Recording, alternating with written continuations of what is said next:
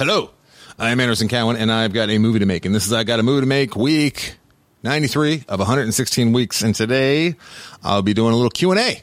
I threw out a question, or I threw out a tweet this morning saying, hey, I would like some questions. Because honestly, while I have been working every single day, that's me patting myself on the back, finding time to carve out to do some actual good work, which...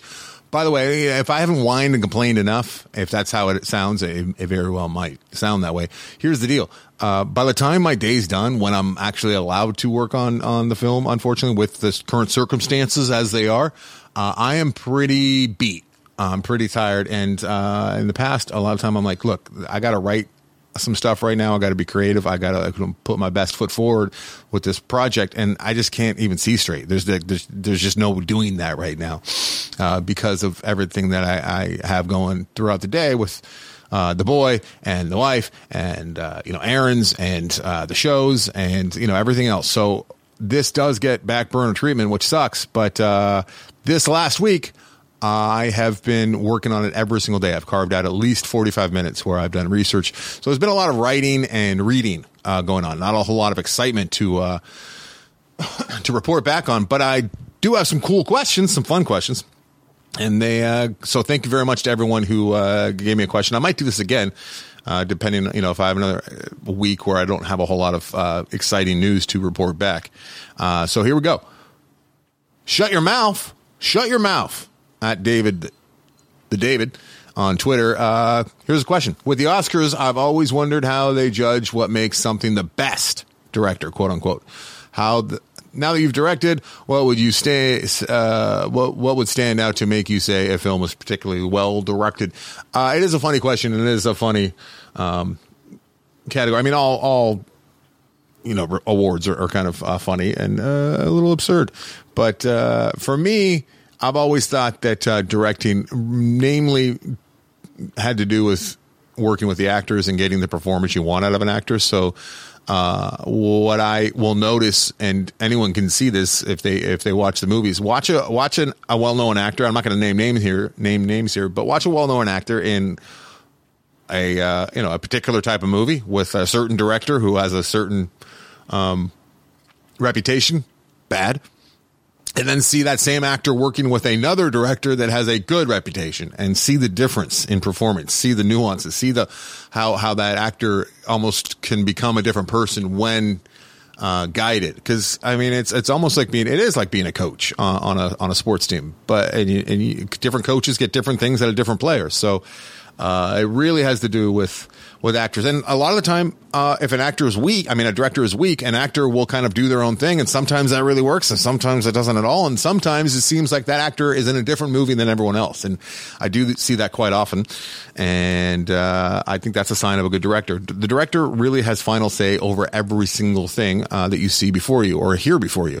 Every single edit can be controlled, said one way or another by the director at certain points. Obviously, if you're looking at a studio movie, if you're like watching the last Star Wars, all this goes out the window because Mickey's got such a hand in that, and the big studios still have a huge hand in a lot of things. But they're directing with the actors first and foremost, as far as I'm concerned, and then also I've heard tone management be thrown around, and I couldn't agree with that more. Like, you got to be able to manage the tone, the theme with your genre that you're working with, and if you're asking your audience to be serious and take something serious and really, invest their emotions in something, and then you want to be funny the very next minute, you better walk that line appropriately and carefully, because jarring tonal shifts will disrail your movie, and that's up to the director as well. But yeah, if you have there's some directors, and I will name names because I like to point to Joel Schumacher as an example. Like, that guy, he was very successful. He made some movies that I absolutely love, but he didn't really have a style. And you got the sense that he really trusted his crew and his heads of department to be able to do their jobs accordingly. And that can be a very effective director as well. I would imagine that a lot of TV directors who come sit in on well-established series, television programs, they just trust the heads of department to do what they're supposed to do, and they probably just work. I have never worked in TV, but I would imagine that that's how it goes. So you got to trust your heads of department to an extent. It's all about collaboration, but being decisive too is a big one. And anyone who works in the business will tell you that they want a director who knows what they want. So the worst thing you can be as a director is indecisive and unsure of what your vision is or what you're trying to achieve. Hope that answered your question. Shut your mouth. Or at David the David. I like that you're David the David. I've seen you tweet before at David the David. All right. Tommy Jarvis at 2600 pixels writes, what would you do differently with groupers if given a second shot, either creatively or with a fundraising process? Tommy, that's an easy question because I've thought about it quite a bit. And if I can go back and do it all again, I would make it 90 minutes or less if at all possible with the current story, which I know that the way I shot it, there's really no way to make a 90-minute movie out of that because there's so many different things that had to be shown and said because of all the different perspectives that I have with the movie. But I think it probably would have involved maybe cutting one of the storylines entirely and just reworking the script so that I could have the same kind of tone. There's that tone again, same kind of comedy and messages, but without the 100 and the hour and 49 runtime. Because I should have realized this, but I really wasn't. I was just putting my head down and working hard, as a lot of you know, because you heard me along the process. But it's pretty common. It's common sense that if you have no names or faces in your movie and you're a first-time writer, you have no business making a movie that's longer than 90 minutes, especially if it's a comedy. It would have done, I think, more business with festivals for sure. I think it would have gotten maybe more recognition, and I think it would have been more palatable. I'm as somebody who watches movies and reports back on them for a living, I understand looking at a runtime, and a lot of the time, I hate to say this, but the first thing that I look at when it's a movie that I got to watch is the runtime before anything else. Before the poster, my eyes are scanning, looking for that runtime. How much time do I have to invest in this thing so I can talk about it?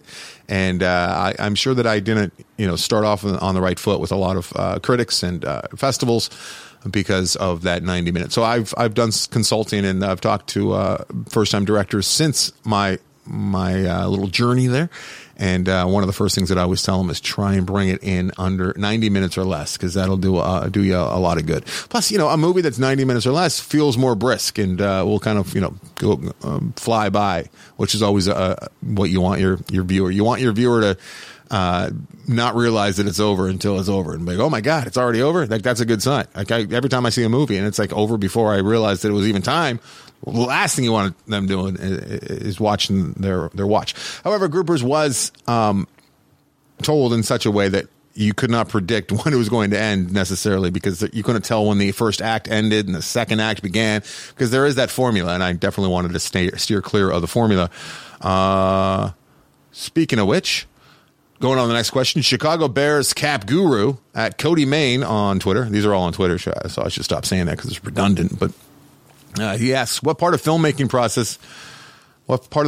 process fascinates you most? Editing? Nope. Photography? Nah. Production design, etc. I love the photography part of it. I'm a visual person, and I ironically spent all that time in radio, which I was never very good at and never really loved the actual technical side of the audio, because I don't have an ear for things. I don't really care for the sound of things. I'm totally visual guy. So yeah, I love coming up with shots for sure, and working with the DP, even if it was Mickey, who was a real pain in the ass to work with. Love him. He's one of my best friends, but wow. Still, the jury's still out as to whether or not we'll be working together on the next one. I'm still not sure. Anyhow, as far as my favorite part of the filmmaking process is probably casting. I spend so much time with these characters, writing them, and it sounds douchey, but the story, like where these characters go and what they do. And then when I can actually put a face onto a character with an actual live human being, and I could start to explain, and I can explain the character. And I'm only speaking on my experience with, making Groupers, obviously, and then all the shorts that I made before that, going back to, 2001 was when I made my first short and cast my first short. And Travis Stanberry was the first guy that I ever cast, and I got him to play Hank in Groupers so many years later. So that was a thrill. But it really starts to come to life, for lack of a better term, and seeing a character that I'm so familiar with, but all of a sudden they're an actual like 3D human being in front of me that I can communicate with. It's pretty magical, for lack of a better term. It's pretty goddamn great. I got to say, I love it. I love it, especially when and this happens when the actor that I cast is better than the character that I created, and because it's something they possess something that I didn't think of, or obviously couldn't have thought of, because I had never, unless you're writing for a particular actor, which I might have done with this last one, as some of you may know. All right, moving on. David Alfonso at Blue Sun 2 on Twitter. I got to stop saying Twitter. How do other low budget filmmakers get funding, or the $1 million movies? Where do the funds for those come from? That's a very good question, David Alfonso. And it's not one that, as far as crowdfunding, it was the end all be all for me for the first one, because I had an audience, and a lot of you knew that I wanted to make a movie and had ideas, and a lot of you had an idea of what my taste in movies were, and a lot of you took a chance and helped me out. And it was really fun, coming up with the different perks and working with the coach, the fundraising coach and whatnot. And all along the way, I remember numerous times thinking, thank God I have this audience, because I know a lot of people crowdfund out of the effing blue and they don't have an audience. And I have no idea how that goes, unless it's a real niche that you're working on. You got a real niche, like if you're making a documentary about hot rods, or a documentary about hiking or something, you know what I mean? I did learn a lot about crowdfunding and ways to go about it if I didn't have an audience. And that is what I just told you about, which is niches, which I think I might have myself a niche moving forward with this one, because this one's continuing to develop, and it was always right there. I mean, I was writing these characters with an absolute love and admiration for these characters from my own relationships that I've had with them in my life, and it never occurred to me that I didn't allow it to occur to me, I guess, that I could use that to help get the project off the ground, because I'm bad at business and I hate the idea of anything that seems like exploitation. And I have to get myself out of that, because it's not exploitation if you're helping normalize things or give people opportunities or working. And I'm not, and it might sound like I'm rationalizing, and I guess maybe I am, but I don't think so, because here I'm giving, and I don't know if I'm speaking in riddles here, but if I had no attachment, personal attachment and emotional attachment to a certain population, and then I sat down to write a script knowing that the end game was to get funded because I was writing that subject, then first of all, I would never ever be able to do that, because that's not who I am. And second of all, I'd be a piece of S. I mean, I've been with this project, Movie for Vengeance, for a long, long time. And it just recently kind of occurred to me that it's because of certain characters, there may be an avenue to funding that I had never thought of before. It never even occurred to me. So, all right, yeah. But back to the funding. How do you get funded beyond crowdfunding? There's grants, which I've talked a little bit about. There's a lot of grants, which I've been working on over the last week and reading about and writing and working towards that. There's tax incentives, which is a big thing, which I am also reading about and working on. And that's like, if you go to Georgia, you see at the end of a lot of movies that are like, this film was made in Georgia. And you actually get tax incentives that actually help fund the movie once the movie's shot. There's something called pre-sales, which is kind of a thing of the past, especially if you're a really low budget movie with no names or faces. When I say names or faces, for those of you who might not know what I'm saying, that's like actors that you recognize, or names that you recognize, which are, obviously, higher box office potential than faces that you recognize. But having one or both of those really, really helps. Another thing, I'm gonna sidetrack for a second here. Another thing that a lot of smaller budgeted films do, which a lot of people have asked me if I would have wanted to do now that I've been through it, and that is allocate like $10,000 for a day player, a day face or name. Like, so I could have probably got like Eric Roberts or maybe Mickey Rourke to come on the set of Groupers and do a few pages for me, and then I could say, hey, when shopping the movie, hey, Mickey Rourke's in my movie. I realized that at the time of fundraising and writing and the whole process, I knew that was a strategy that some people use. There was just no, I wasn't too good for it. There was just never a character that I would have wanted to do that with. There was no character that just had a little cameo. And maybe I do think because that is a little bit corny, a little cheesy, especially if you put that actor on the poster. I believe there are some rules now. Like if your actor is only in one scene for like 3 minutes, you're not allowed to have them be the only person on the poster. There are some rules, but that is something that people do, and it does help. But it wouldn't help with pre-sales necessarily. And pre-sales was something that used to happen a lot more often than it does now, to my understanding. And that is like you go out to various distributors and you get them to pay you for what they up front to help you make the movie for what they think your movie is going to be able to do internationally and domestically. And so it's almost like a guarantee. But you don't really see that very, very often. There's also financing where you can actually go to a bank and say, look, I got this actor involved and I have this, I've made this before, a movie before, and I made this amount of money. Will you give me financing? And sometimes you have to have a bunch of collateral. Other times you don't. And then there's private investors who will take points or, a percentage of the movie. And, obviously, product placement, which is another thing that you could do, which I haven't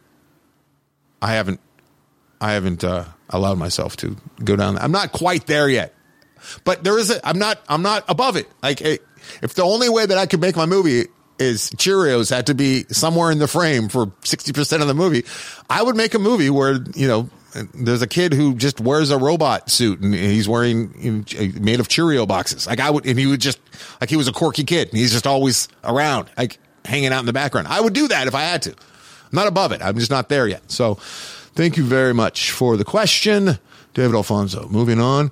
This is the second to last question. What are some aspects you look for in an idea that would make it a good candidate for a movie or a short? Says Solova Lobos at Tiny Gear 20 on Twitter. I did it again.